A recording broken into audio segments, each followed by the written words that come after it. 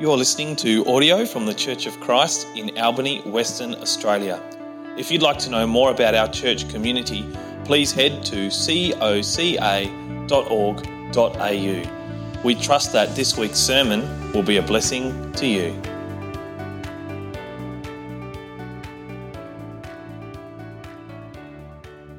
We are at war. Now, I'm not speaking into any particular social or political event or unrest that's happening at the moment, though we're all aware and know that there's plenty going on around us with all the unease and tension and literal wars at the moment. No, we are involved in an age-old war that has been waged since the Garden of Eden. Like something out of a fantasy paperback, the battle between good and evil rages on today and takes place all around us. And it's a battle that we, as followers of Christ, are called to take part in, so that we may combat the powers of evil here on earth.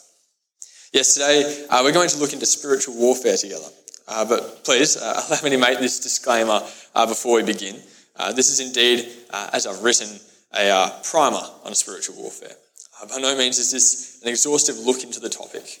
It is, though, my hope and desire that as we look into Scripture together, that, ironically perhaps, it will help us to demystify this topic, so to speak. That we may feel more equipped and ready to take up arms and to fight against the forces of darkness in the world around us. To do so today, we're going to dive into God's Word and take a look at a fairly familiar passage to most, I'm sure, but one that is, like all of Scripture, as valid today as it was the day that it was written. I'm sure that most of you who are more seasoned Christians are familiar with the concept and the topics that we're going to be looking at today. But I hope that as we readdress something that you've no doubt heard or read many times over, you may be encouraged to take up arms and continue to fight the good fight.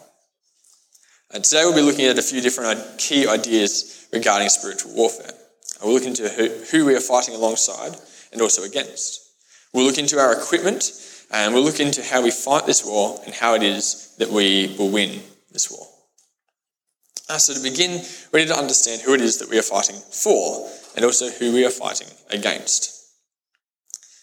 When me and my siblings were younger, we used to always watch movies and shows and play games together. And we try and identify early on who the goodies and who the baddies were. Most of the time it was fairly simple. The goodies tended to be the ones that looked friendly or nice, what have you, and the baddies tended to be the ones that dressed in all black and looked a bit scary and nasty and everything. A bit like me, I suppose. But sometimes there'd be a movie that left a little bit more ambiguous. We'd have to ask Dad all throughout, Dad, is he a goodie or a baddie? Dad, who are the good guys again? And then, there's twist villains, which kind of make things tricky as well. You don't know they're the bad guys for like the last 5 minutes. But thankfully, in our epic battle that we're looking into today, we have the Word of God to help clarify these things for us. So let us turn to Scripture together. Today we're reading from Ephesians 6, verses 10 through 20. But right now we're just going to look at verses 10, 11 and 12. We read, "Finally, be strong in the Lord and in the strength of his might. Put on the whole armour of God, that you may be able to stand against the schemes of the devil.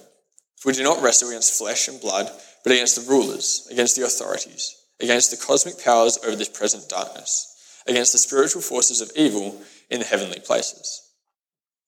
These verses detail to us the source of our commission and our strength, who we're fighting against, and the ploys that the enemy will use to ambush and attack us. Verse 10 tells us that we are to be strong in the Lord, that we need and ought to find our power and our strength in him and him alone.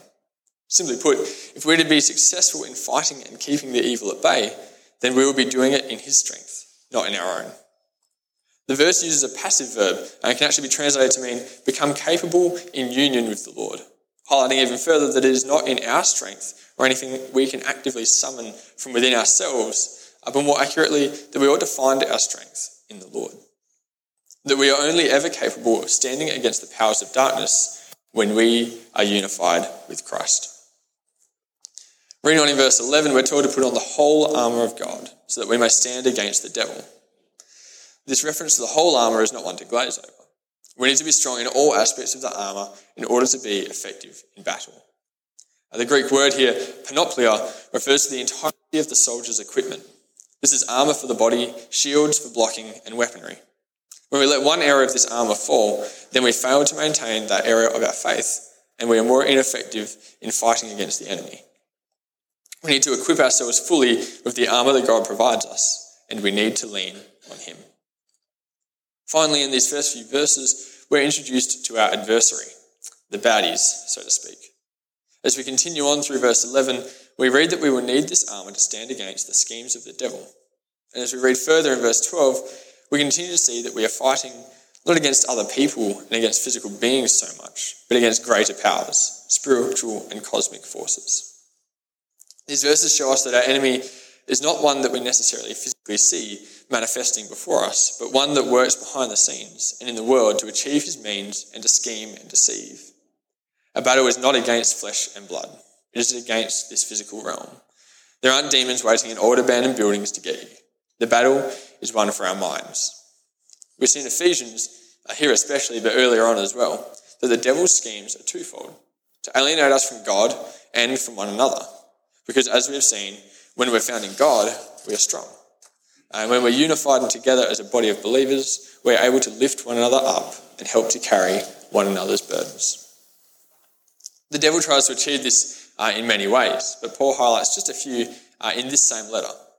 We read earlier in Ephesians that the devil seeks to alienate humanity from God by disobedience and by ignorance and corrupted thinking. And he tries to separate people from each other through the alienating sins of falsehood, anger, and related sins. Today, sadly, we see that the tactic of alienating believers from communion together and of alienating us from God is all too easy for our enemy, though. We're all too easily blinded and deceived by this world and the pleasures of it. We're all too often too busy to spend time in his word and in prayer. We focus too much on petty conflicts that fracture and separate the body of believers. And often we don't focus enough on false teaching and doctrinal confusion that leads many well-meaning and deceived believers down paths that steer them away from the real truth. Our battle is not against flesh and blood, but against the powers of darkness that overwhelm the world around us and all too easily permeate into our own minds. So how do we fight a battle that takes place in our own heads and hearts?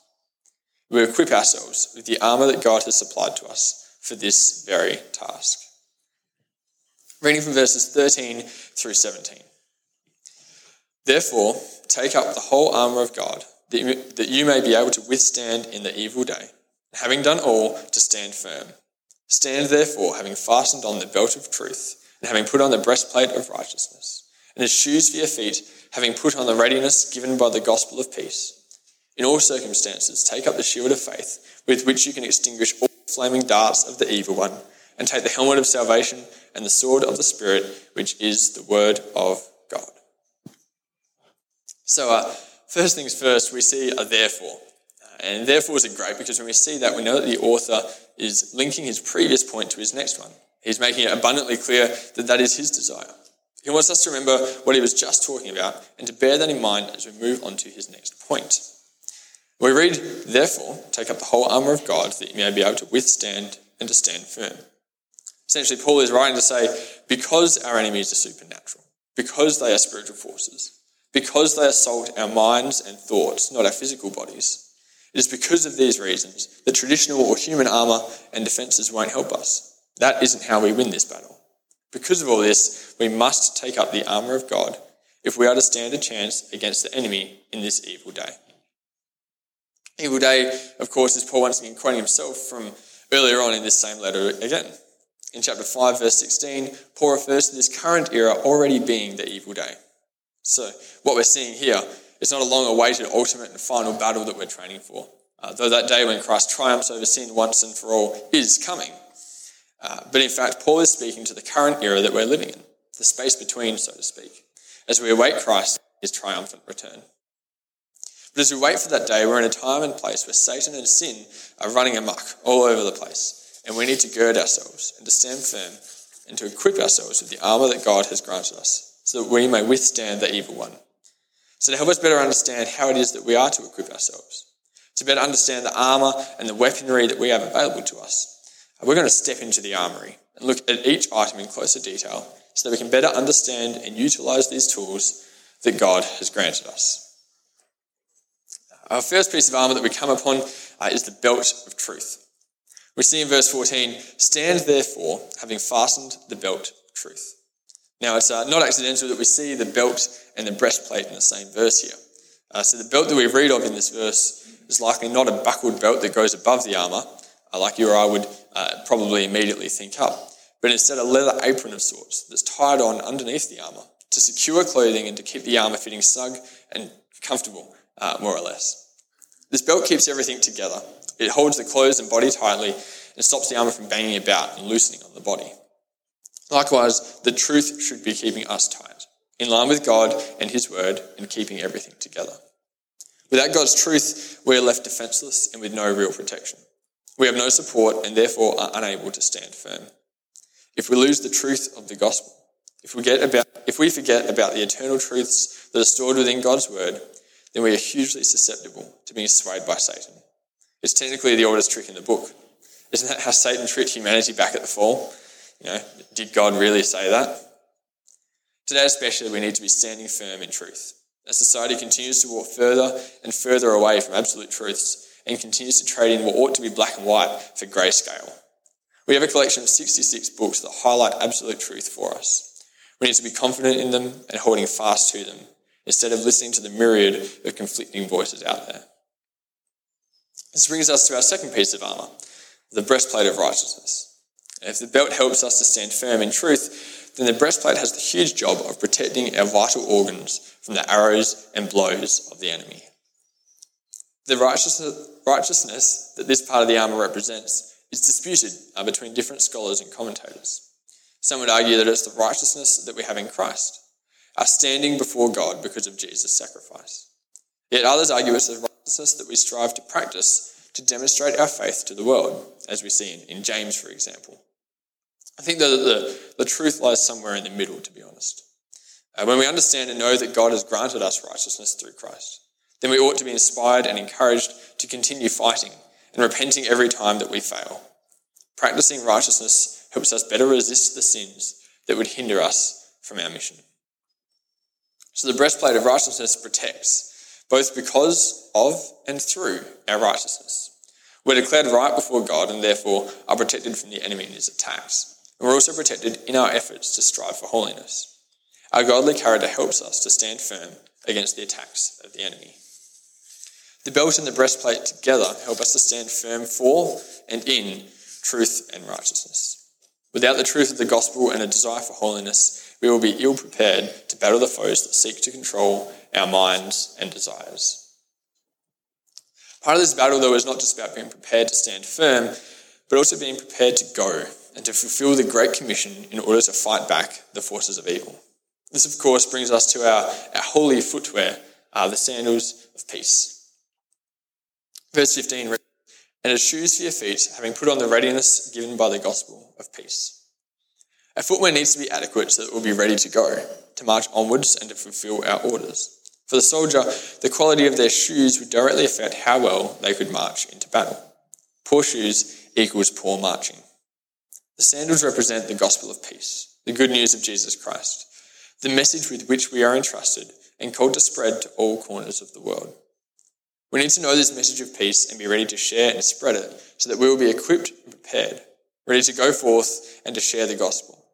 In this way, we will attack and hinder the devil and his schemes. The more the gospel is known and spread is a direct attack against the forces of darkness in this battle for the mind and for the world.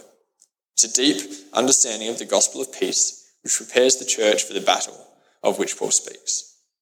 The Revised English Bible says it well. It says, "And let the shoes on your feet be the gospel of peace to give you firm footing."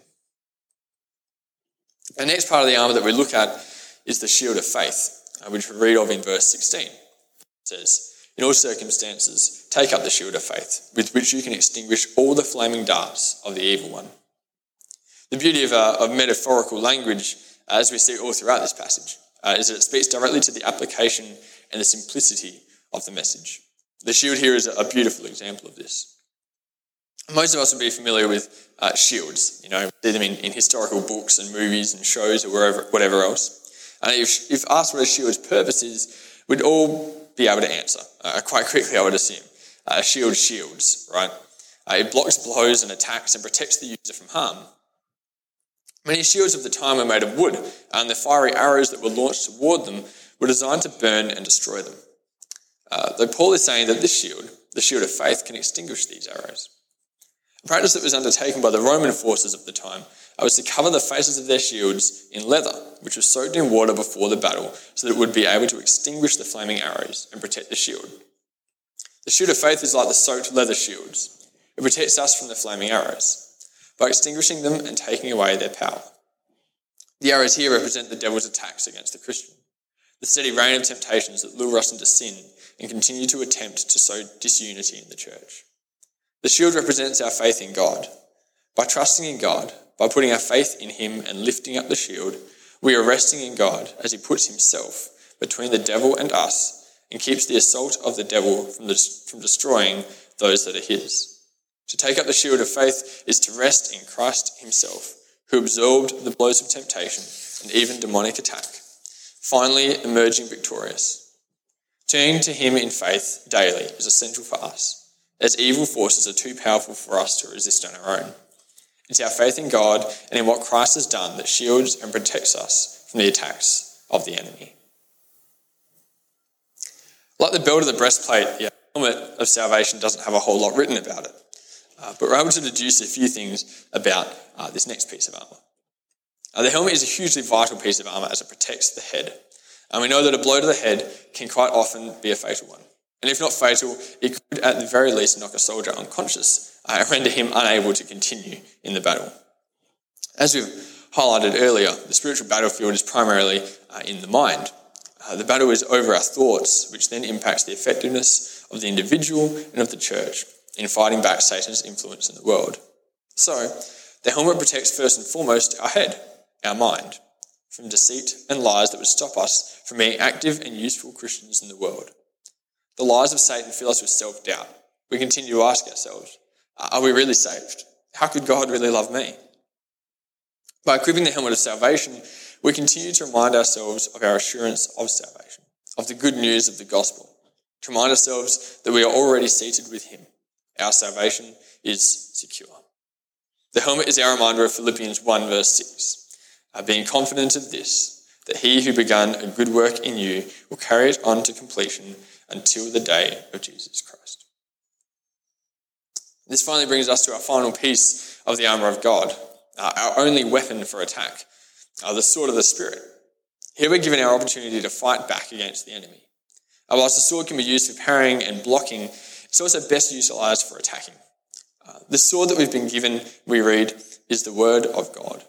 Our sword is Scripture. Through knowing, understanding, meditating upon and relying on God's word, we are actively involved in fighting back against Satan and doing damage to his will on earth. To strike back with the truth when we're tempted to do evil. To strike back with truth when the church is faced with false teaching. To strike back with truth when the world around us teaches contrary to the gospel. And finally, to strike with the proclamation of the gospel to bring freedom and light to those who do not know our Saviour. We are to remember, of course, though, as we've seen in this exact same passage, that the gospel is a message of peace. And our battle is not against flesh and blood, not against fellow image bearers, but a battle against spiritual powers. We need to remember this, as division in body is exactly what the enemy desires. Every house divided against itself cannot stand. We need to wield our swords, our Bibles, our absolute truths, so that we can fight back sin in our lives, so that we can combat false teachings, and so that we can ultimately deal fatal blows to the enemy, so that only peace and unity remain. John Calvin says, by faith we repel all the attacks of the devil, and by the word of God the enemy himself is slain. If the word of God shall have its efficacy upon us through faith, we shall be more than sufficiently armed, both for opposing the enemy and for putting him to flight. As we study and proclaim the word of God to our friends and our neighbours, the kingdom of Satan falls. Finally, we must do battle. This is a battle that we fight on our knees. Reading on from verse 18. Praying at all times in the Spirit, with all prayer and supplication. To that end, keep alert with all perseverance, making supplication for all the saints, and also for me, that words may be given to me in opening my mouth boldly to proclaim the mystery of the gospel, for which I am an ambassador in chains, that I may declare it boldly as I ought to speak. Praying at all times and keeping alert. This is how we fight. We stand firm in the armour so that we are ready and equipped to pray, to seek God, to know his word and his will. Putting on the whole armour and not praying should be a paradox to us. If we are equipped and ready, then we ought to fight. A theological grasp of the gospel that doesn't drive us to pray is no good in battle. It is as good as a carcass. Likewise, prayer warriors with no real grasp on what the gospel is all about may be spirited and coming from a place of real faith, love and hope, but are no better than a soldier on the battlefield with no weaponry. What Paul is calling us to is a spiritual and deep understanding of the gospel, combined with an alert, rich and deep prayer life. And this type of real and rich prayer will be guided by the Holy Spirit and will encourage and guide us to pray outside of ourselves for the greater Christian church and the global progress of the gospel. We cannot expect to make progress for God without a healthy prayer life, constant and proper prayer that is surrendered to God and his will, which keeps us surrendered to his will also, praying for his will to be done on earth, not our own. Jesus shows us how we ought to pray in Matthew 6, the Lord's Prayer. I'm sure you're all familiar, right? This then is how you should pray. Feel free to join in. Our Father in heaven, hallowed be your name. Your kingdom come, your will be done, on earth as it is in heaven. Give us today our daily bread, and forgive us our debts, as we also have forgiven our debtors. And lead us not into temptation, but deliver us from the evil one. We fight this war on our knees, in daily prayer and surrender to God, putting on the entirety of the armour he provides so that we can be equipped and prepared to stand firm against the assaults of the devil upon our minds and our congregations. See, spiritual warfare isn't really about casting out demons and declaring victory over this or that. It's about our assurance of salvation, our striving for holiness, our faith and trust in God and his word. It's all about our sanctification, our pursuit of holiness. So let us put on the armour, equip ourselves with truth, righteousness, peace, faith and salvation. And let us know and wield the word so that we can stand firm against the attacks of the devil and persevere until that final day. Once again, John Calvin comments, "There will be no danger which may not be successfully met by the power of God, nor will any who, with the armour of God, fight against Satan, fail in the day of battle." Daily we are to remember our identity in Christ, putting on his grace and casting off our rebellious and sinful impulses. In doing so, we are guaranteed success in our spiritual conflicts and are assured of a hero's welcome when we come into glory. Let's pray.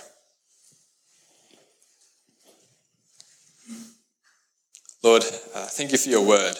Thank you that because of Scripture, we are able to experience and know who you are, and that today we've had the opportunity to look into your word a bit deeper and learn more of you. Lord, I pray that as we go on throughout the day and the remainder of the weekend, that we'll be constantly reminded of how we are to live as your people and how it is we are to fight back against sin and its power in our lives and our world. Lord, I pray that you will bless our fellowship and our conversations as we seek to build up each other and to glorify you. I pray you'll be with us and guide us throughout the remainder of our day and our week. Amen.